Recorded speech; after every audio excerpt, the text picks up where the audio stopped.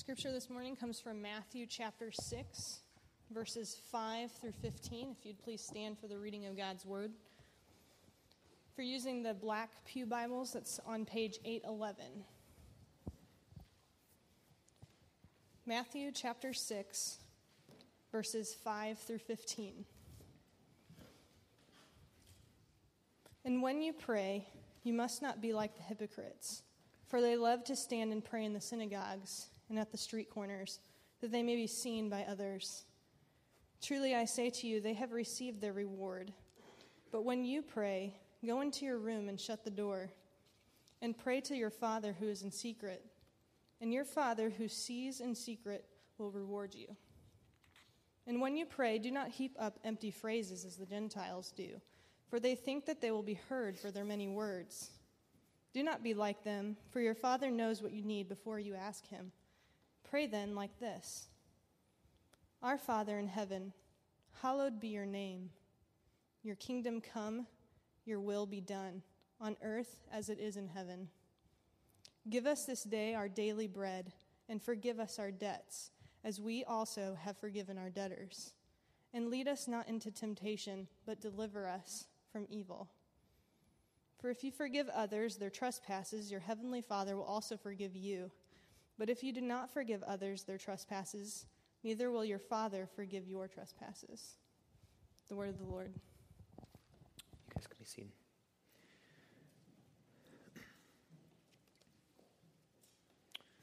Church, I love you dearly. You're my brothers and you're my sisters in Christ. And so just as that one article, as my professor said, these are exciting days because I think we're moving rapidly into the place where we're going to see this world where the book of Acts kind of stuff is going to come more to light as we faithfully live out the gospel. In light of all that, it feels really anticlimactic to go to my illustration right now that I was going to use to start off the sermon this morning, which stinks because I feel like it was a really good one.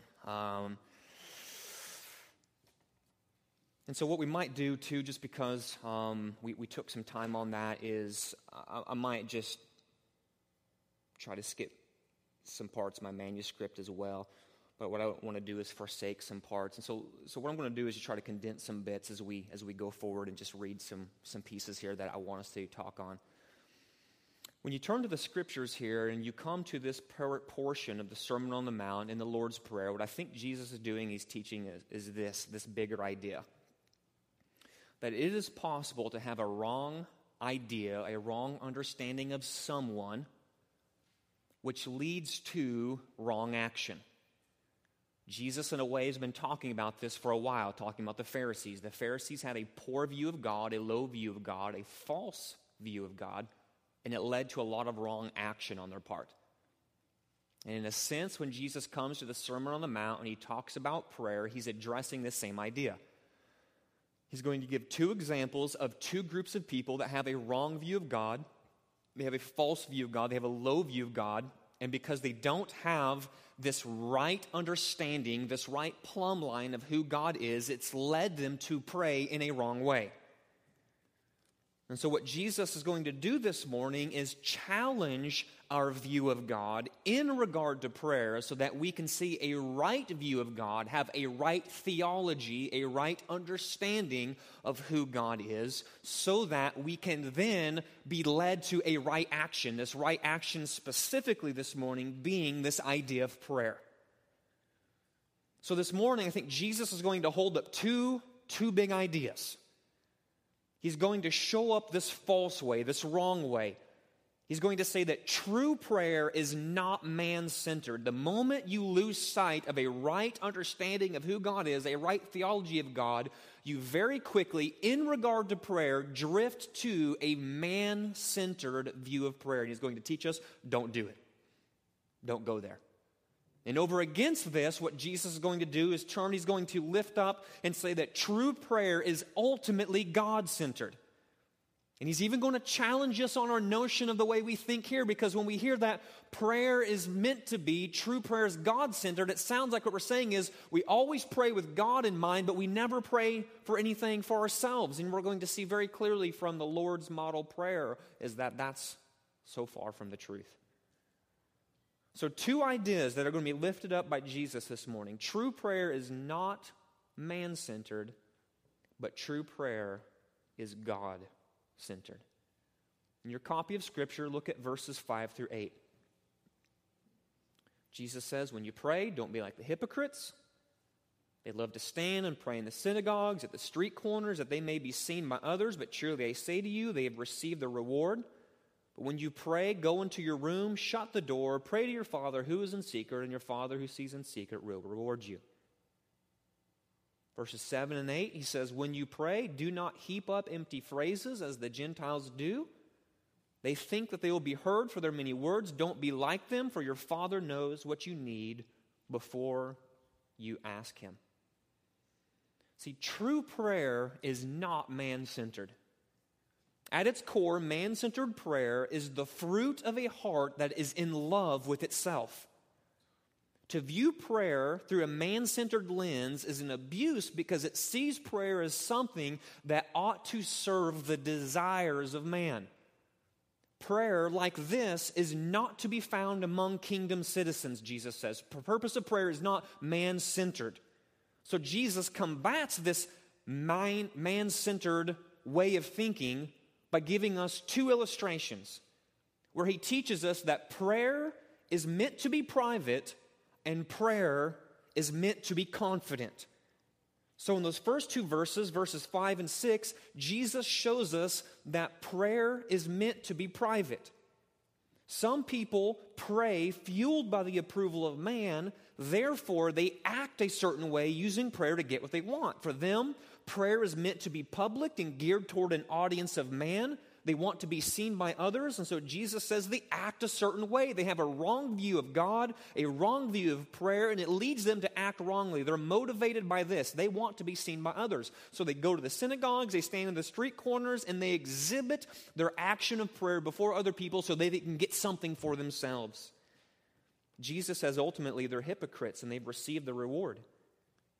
So Jesus counters this man-centered way by shifting the mindset. Listen, prayer is not merely to be a public act.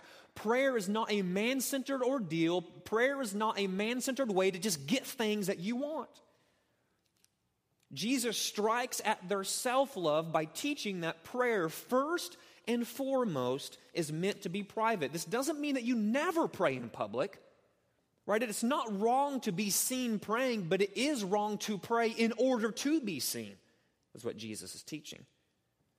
What Jesus is driving at is that the deceitfulness of sin, which entangles our hearts, causing us to pervert prayer as a means of getting praise from men. So Jesus says the call to private prayer is the call to orient our prayers toward an audience of one.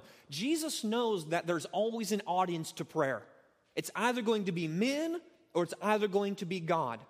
Some of us are motivated to pray in such a way where we say, I want you to know how awesome I am. I'm going to use big words and fancy phrases, a lot of Christianese and religious sort of terminology so that you can step back in amazement and awe and wonder at just how really awesome I am. And he says, don't be like that. Give yourselves over first and foremost to private prayer, because in private prayer, what you're doing is you come and you undercut the legs of prayer that is man-centered. Private prayer counteracts our man-centered tendencies, for it takes us to the place where all we get is God Himself. And Jesus reminds His disciples of this simple truth. You know you are in the place that pleases God when you can be satisfied with prayer that only gets you God. If you are satisfied to never pray in public and people never know you pray because you're praying in private because you are so in love with God, so desperate for God that you want to have that audience of one with God, if you are in that place, Christ, I believe, teaches that is in the place where you find the reward of the Father, because you're just satisfied to get God Himself and no one else, and He says that's the place you want to be. Private prayer undercuts our tendency to turn prayer into a way to make much of ourselves. Jesus turns, verses 7 and 8, and says, not only is prayer to be private, but our prayer is to be confident. When you pray, Don't heap up empty phrases as the Gentiles do. They think they'll be heard for their many words. Don't be like them. Your Father knows what you need before you ask Him. So on the other hand, some people pray because they're just simply fueled by poor theology. They have a wrong view of who God is. Therefore, they attempt to coerce God with many words into doing what they want. They heap up empty phrases for they think they will be heard for their many words. Jesus makes reference to the Gentiles. He says, the Gentiles of Jesus' day, the unbelievers of the Old Testament, these people who are godless and hopeless without a true knowledge of the living God, they give themselves over to this way of thinking.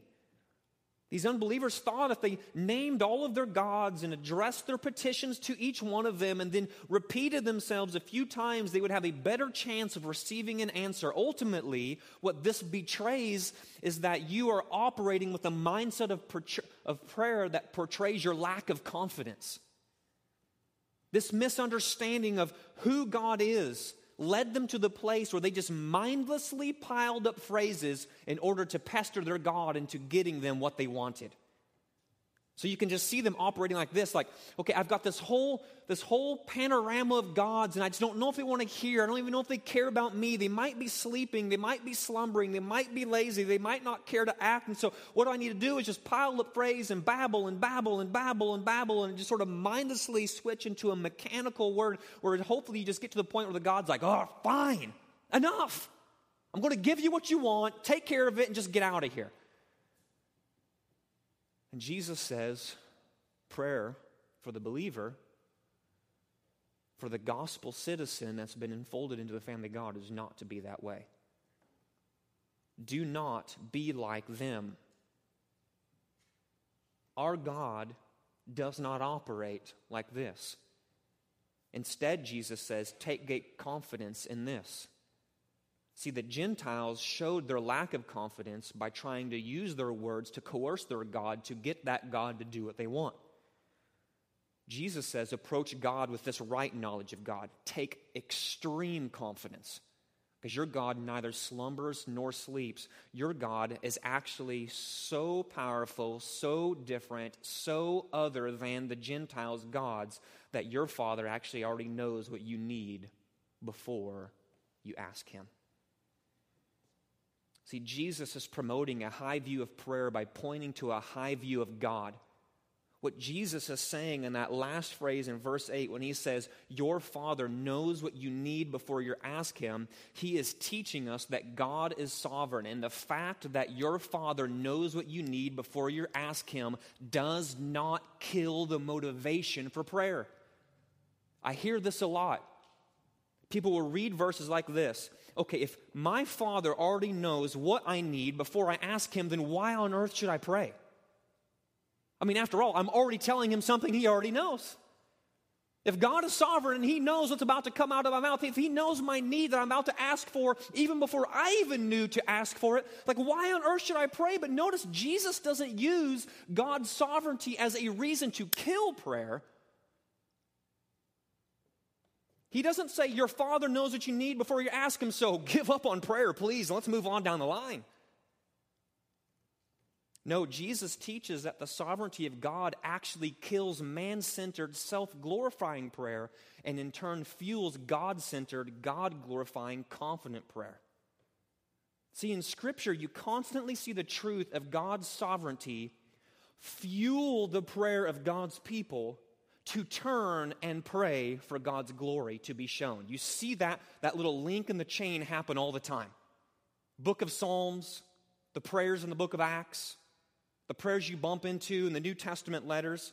You constantly see God's people rightly declaring, God, you are sovereign. You rule and you reign. You have authority over all things. You're in the heavens and you do and use as you see fit. And this right view of God, God being a sovereign God, fuels the prayer of God's people to turn and say, because this is a right reality, God, I want your glory to be known across the four corners of the earth. Here, Jesus stands at the end of verse 8, calling His kingdom citizens to put away their puny, man-centered prayers and to be motivated by the sovereignty of their Father who knows what they need. It's like Jesus is saying, understand, lay a vision, grab hold of this beautiful reality that your Father already knows what you need before you ask Him, and let this right reality orient you back to a God-centered way of praying. And it is upon this hinge in verse 8 that Jesus turns to prayer that is God-centered. So He says, your tendency might be to make prayer your own, but let me help you with that. Let prayer be private. Undercut that man-centered tendency. You might have the tendency to try to coerce God with many words. I've got to say something in a certain way so I can get something out of God. Jesus says, take great confidence. He already knows what you need before you ask Him. Rest in that reality. Undercut your man-centered tendency to use prayer as a way to manipulate God. Rest in the confidence that your God already knows what you need before you ask Him. And then like a door turns on its hinge, Jesus switches from this reality that our God is sovereign, and then He takes us right to the place where He says, now let me show you what this looks like. Let me show you how true prayer is God-centered.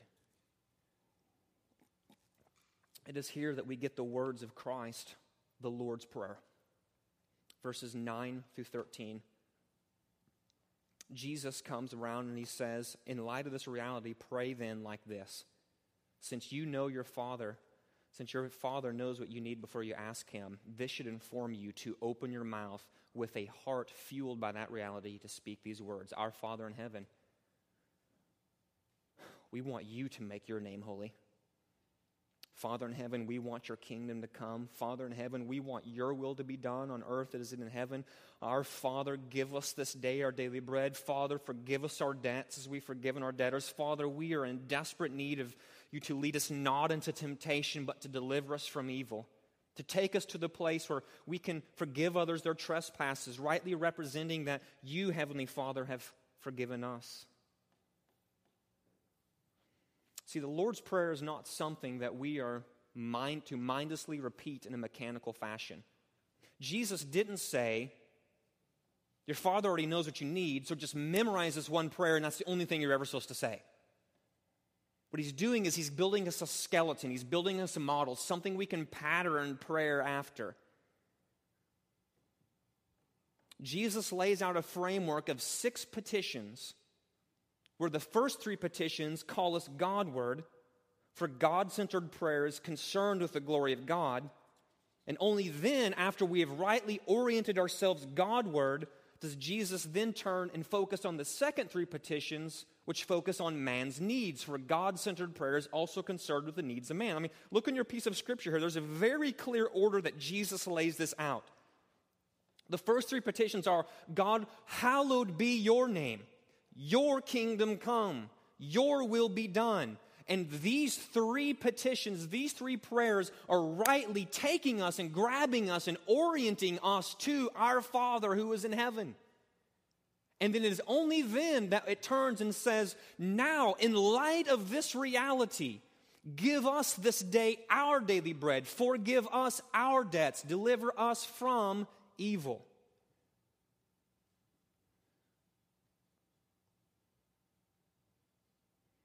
The first thing we have to recognize is that God-centered prayer is concerned with the glory of God. And that's why Jesus goes there as His first step in this prayer. Jesus calls us to address God as our Father in heaven, and this opening phrase is meant to set the tone for the entire prayer. God is our Father in the sense that He's created us, rules over us, sustains us, and God is our Father in the sense that for those of us who are born-again believers, repented of sin, placed faith in Christ, God is our Father because He is the Father of our salvation. We are sons and daughters of God. He's brought us into His family. Our God is also in heaven, which refers to His authority and His power. So God's throne room is in heaven, and this is the place from which He sovereignly reigns as the creator and the ruler of all things. Jesus teaches us to start our prayers by acknowledging who God is, because it is the love of our Father and the truth of his power, which radically affect the way we pray. To know God as our Father in heaven will take us to the place where we naturally desire to pray for his glory, to pray for his kingdom, and to pray for his will. I mean, just think if we would just as a people come together. Think about if we were just to come together as in our personal prayer times, in our times of Bible reading, as we saturate ourselves in the Word, to just stop and meditate on the words of our Father in heaven, to rightly always orient ourselves to God in this way before we start praying. It would be revolutionary. Oftentimes, my prayer to the Father is this: I make a beeline to the last half of that verse. God, I need something. God, give me something. God, fix this thing, steer this thing. And unfortunately, I've got a little bit of me always floating around in that. But Jesus says, don't go there first. Do this. Orient yourself. Our God in heaven, our Father in heaven. Father, let his fatherliness overwhelm you. Let his reality that he is in heaven stir you to pray rightly. So Jesus says, once you orient yourself to the Father in this way, our Father in heaven, pray for this: hallowed be your name. Hallowed is a weird word. I don't know when the last time you guys have used it. Nobody? Didn't drop hallowed last week at the office. Hallowed's a weird word. What does it mean? It means this: to make holy. So we're asking God to make his name holy. God, you're my Father. You're in heaven. The love of the Father, I know. His rule and his reign. The authority, the sovereignty of our God, that's overwhelming. God, I want you to make your name holy. I want your name to be spread. I want the fame and the glory of your person to be known. God, do and act in such a way that your name will be set apart. See, the highest goal of prayer is to ask that God's name be hallowed. That's why Jesus, I think, makes a beeline to that point. This prayer of hallowed be your name necessarily removes man from the center of the picture and gives that place to God alone. To pray that God's name be hallowed or treated as holy is to pray that God's character, his reputation, and his presence be set apart as superior in every corner of all creation. See, when we describe God as holy, what we're saying is this, is that God is one of a kind. We're saying that God is unique. We're saying that God is one. Nobody like him. Try as hard as you want. You'll never find anybody who is like our God. So when the Bible describes God as holy, when we come along and take the words of Scripture that describe God as holy, what we're saying is this, that God is one of a kind. Only God is holy in that God alone is utterly unique. The holiness of God lends to the uniqueness of God. He's unique. No one else is like him. He is the one who is one in essence, three in person. He is the one who is omnipotent, omniscient. He's the one who knows all things, acts all things. He's everywhere. He's omnipresent. There's no one like our God. He is utterly unique. And it is this utter uniqueness of God which makes God infinitely valuable. So think about it. When you went to the antique store the other day, and you were shopping around in the antique store for a chair, and you saw that one little chair that looked crazy old over in the corner, and you walk up to it, and you see they're trying to sell that chair for $50,000, and you nearly have a stroke. And you're like, why on earth is that chair over there $50,000? No antique chair should be worth $50,000. That is until you find out that it's one of a kind. There's not another one like it in the world. It's a Chippendale chair made in the 1750s. Crafted by man himself.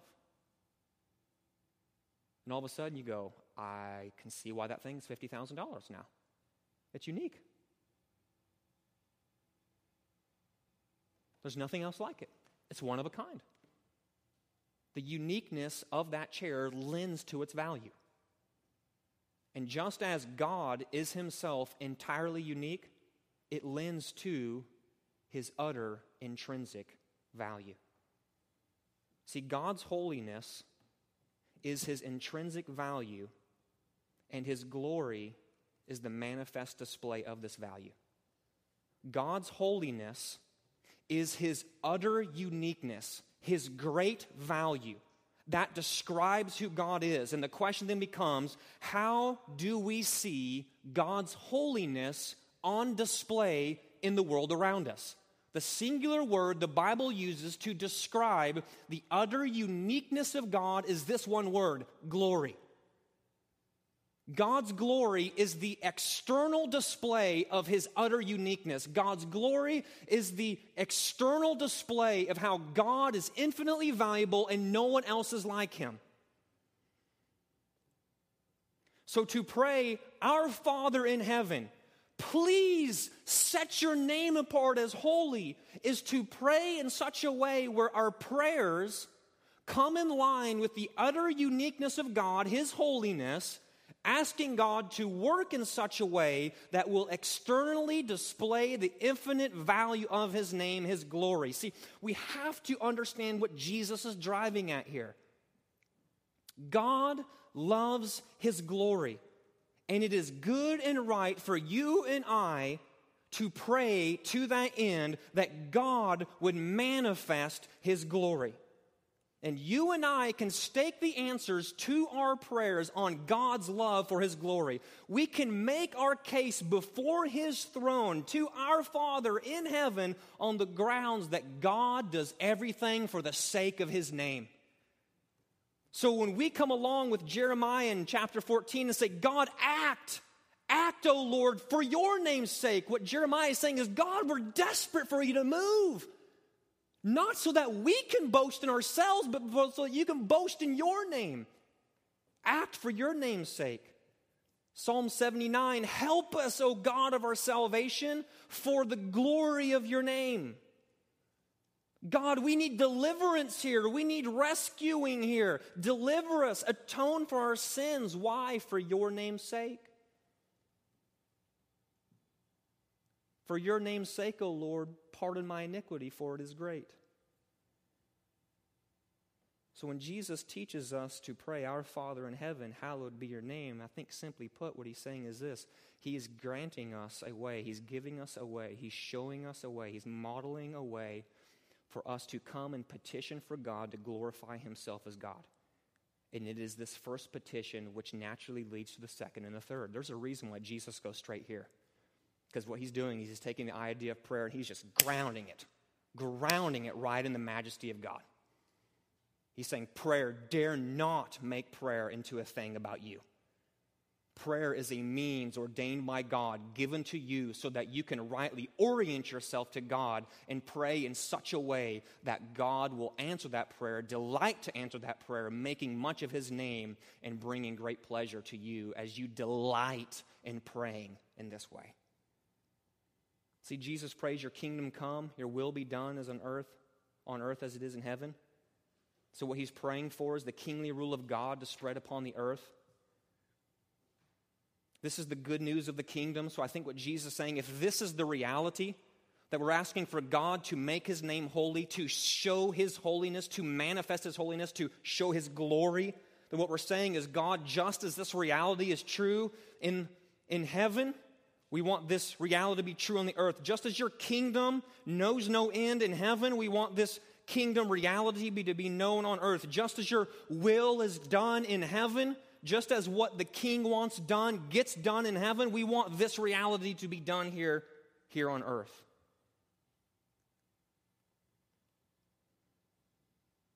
See, God's will is that his name be made holy among the nations, just as it is in heaven. And his will is that his kingdom may come in its fullness here on earth, just as it is in heaven. And Jesus calls us to delight ourselves as we pray for God's glory, God's kingdom, and God's will. See, God-centered prayer is concentrated on the glory of God. But notice that the prayer just doesn't stop there. Even in light of this radical shifting Godward, Jesus says it is right to then turn and pray for the horizontals of life. God-centered prayer is concerned with the glory of God, but God-centered prayer is also concerned with the needs of man. It's for this reason that Jesus encourages us to pray for our material need, give us this day our daily bread, to pray for our spiritual need, forgive us our debts as we forgive our debtors, and to pray for our moral need. God, lead us into the place of no temptation, but deliver us from evil. I love this quote. Sinclair Ferguson sums this thought up so well of what Jesus is driving at in these last verses. He says, God in his kingdom must always take a priority over man and his needs. Always. God's kingdom must always take a priority over man and his needs. But God's glory does not detract from man's life. Instead, his glory is the sun around which the whole of life must revolve if there is to be the light and life of God in our experience. Since we were made for God's glory, we will always malfunction whenever we fail to live for that purpose and according to the Maker's instructions. It becomes incredibly clear what Jesus is doing here. He's saying this: the moment that we operate our life with a man-centered tendency, and it even manifests itself through prayer, what you're doing is you're walking a path that's ultimately going to lead to destruction and malfunction. Because what you're not supposed to do are take the things of God and wield them for personal self-gain. What we're actually to do is to anchor ourselves in orbit around God and His glory and His majesty and His name's sake. And it is only then, once we get that ordering right, God first, kingdom first, me and my life second, that life begins to make sense. That's why Jesus says, listen, hallowed be your name, kingdom come, your will be done. Now, are you anchored there? Yes, Jesus, I think so. Good. Now, in light of you rightly being oriented to God Himself, begin to pray and think in this way. Give us, forgive us, deliver us. Jesus is calling us to anchor ourselves, praying, give us this day our daily bread. We're in desperate need of God's daily provision for all the necessities of life. We pray, forgive us our debts as we've also forgiven our debtors, because we're in desperate need of God's grace. We're to even pray, lead us not into temptation, but deliver us from evil, because we are in desperate need of the protection of God from evil. We need God to lead us into righteousness, into situations where, far from being tempted, we are protected and delivered from the evil one. So how do you react to this?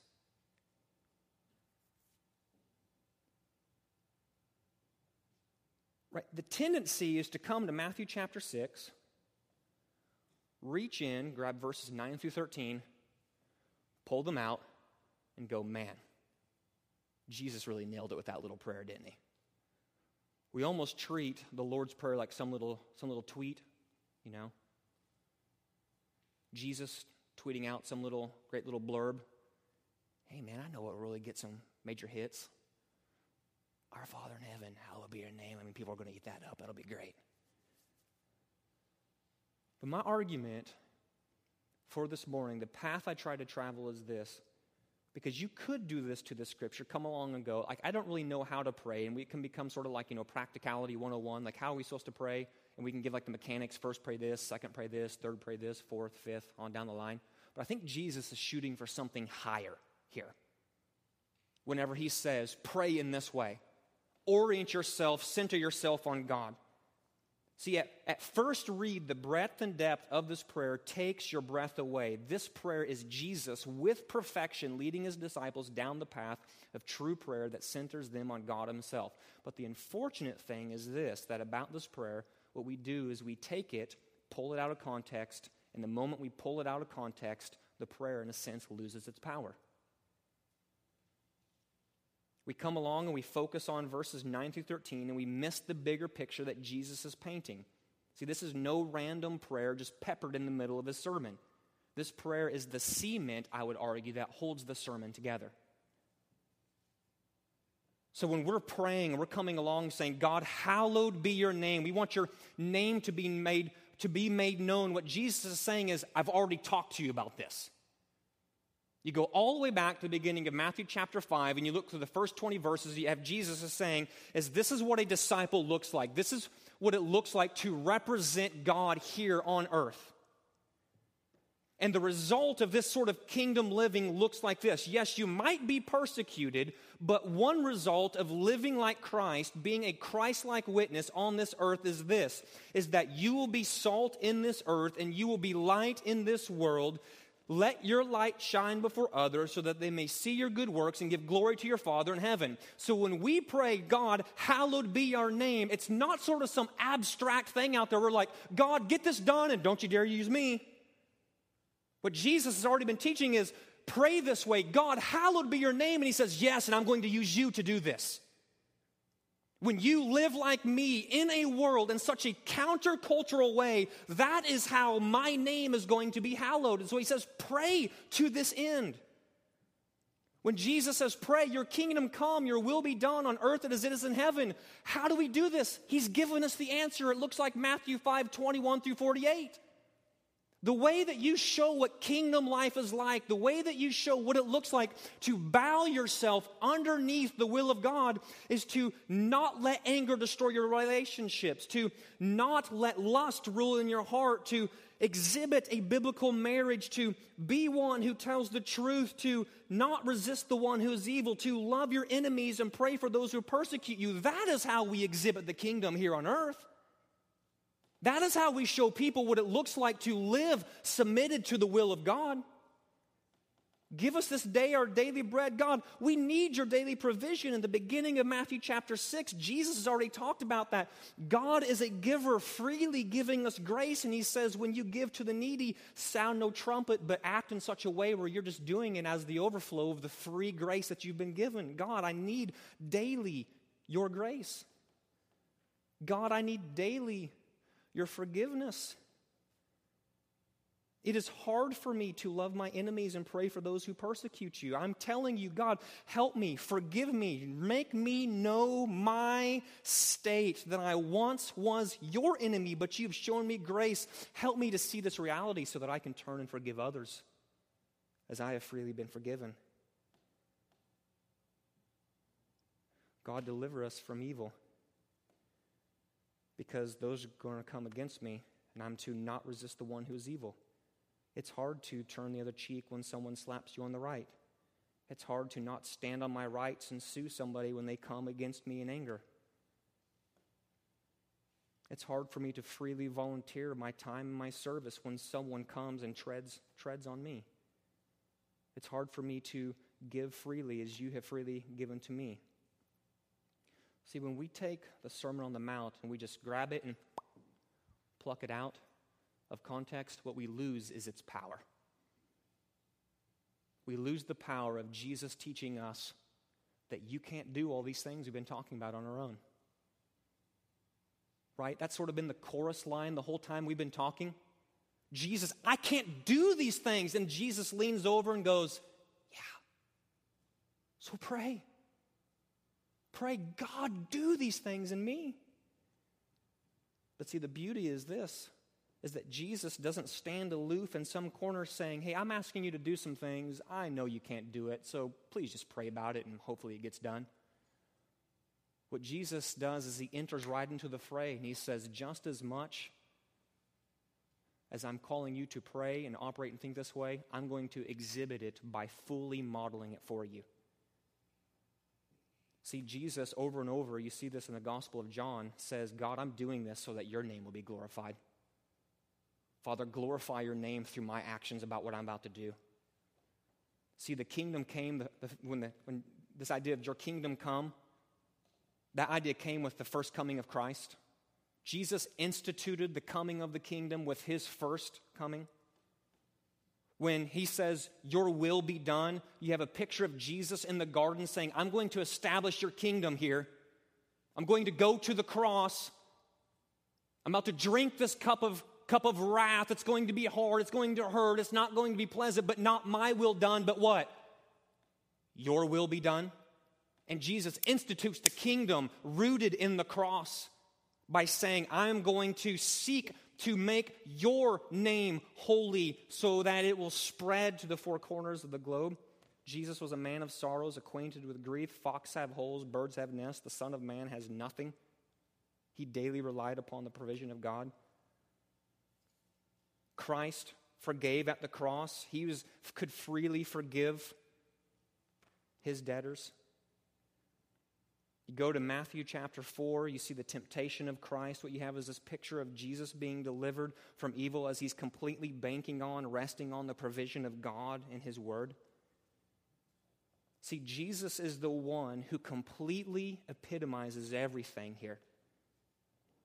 And the writer of Hebrews says it the most succinctly way that I can think of, and it is meant to spur us toward great hope. I'm going to end with this. The writer of Hebrews says, since then we have a great high priest who has passed through the heavens, Jesus, the Son of God. Let us hold fast to our confession. We have to understand this. We do not have a high priest who is unable to sympathize with our weakness. Quite the contrary, we have a great high priest who in every respect has been tempted as we are, yet without sin. Therefore, let us then with confidence draw near to the throne of grace so that we may receive mercy and find grace to help in time of need. Jesus is the great high priest who's praying on our behalf, tempted as we were tempted, tempted as you were tempted, yet without sin. Jesus paints the picture, models the way of what it looks like for us to be able to pray with confidence, enter with confidence before our Father who is in heaven, before his throne, which is now a throne of grace because of what the great high priest has done, and we can now step into that place where we receive mercy, we receive grace, and we receive help in our time of need. So my challenge for you is this as we leave and go forward from here today, is that you just simply pray a singular prayer during this time as we respond, where you ask God, God, show me when I pray, am I man-centered in my prayers or am I God-centered in my prayers?